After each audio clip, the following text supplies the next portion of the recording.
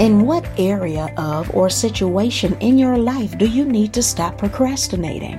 If you knew tomorrow wouldn't come, what would you want to accomplish today? Dr. Dixon is inviting you to make a fresh start today and seize the moment. Let's listen now. When you are willing to work with your hands and you get a rhema word, you say, what is a rhema word? That's a word of instruction, a word of direction from the Lord.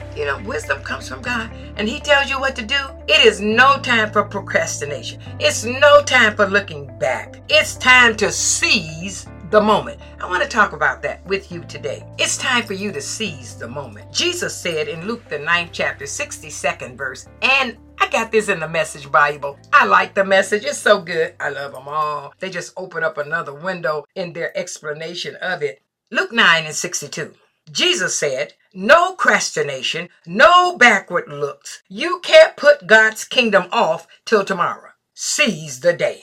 Oh, I love it. Then in Mark the 10th chapter, a huge crowd was following Jesus as he left Jericho. And a man named Bartimaeus was blind and begging by the roadside. When Bartimaeus heard that Jesus was nearby, he began to shout, Jesus, Son of David, have mercy on me. In Mark the 10th chapter, 47th verse. But when Bartimaeus had gotten up that morning, he had no idea that Jesus Christ was going to be passing by him that day. He thought it was just another ordinary day.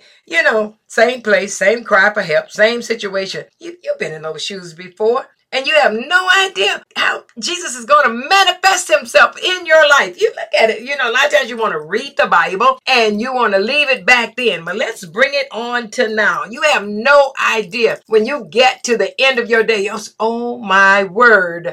Jesus manifests himself in your life in such a magnanimous way. And here in Mark, the 10th chapter, you see, Bartimaeus, he suddenly realized Jesus was there. Bartimaeus had no time to prepare or think through his response. It was just an opportunity that dropped in his lap. When you seize the moment, an opportunity has dropped in your lap, and it's no time to procrastinate, no time for looking backwards. It's time to seize the day. And you know what Bartimaeus did? He chose to seize the moment. That opportunity dropped in his lap. He decided not to delay. He decided not to procrastinate. He was going to do it, and he was going to do it now. That's the first key to a fresh start in your life, too. Whatever you're going to do it now. Don't say next year, I'm going to make a fresh start. Or next month, I'm going to make some changes. Or tomorrow, I'm going to make that a priority. It's now or never. Seize the moment. Every day we have opportunities for a fresh start, but we don't take advantage of them. Why? We procrastinate. Procrastination is a strange phenomenon.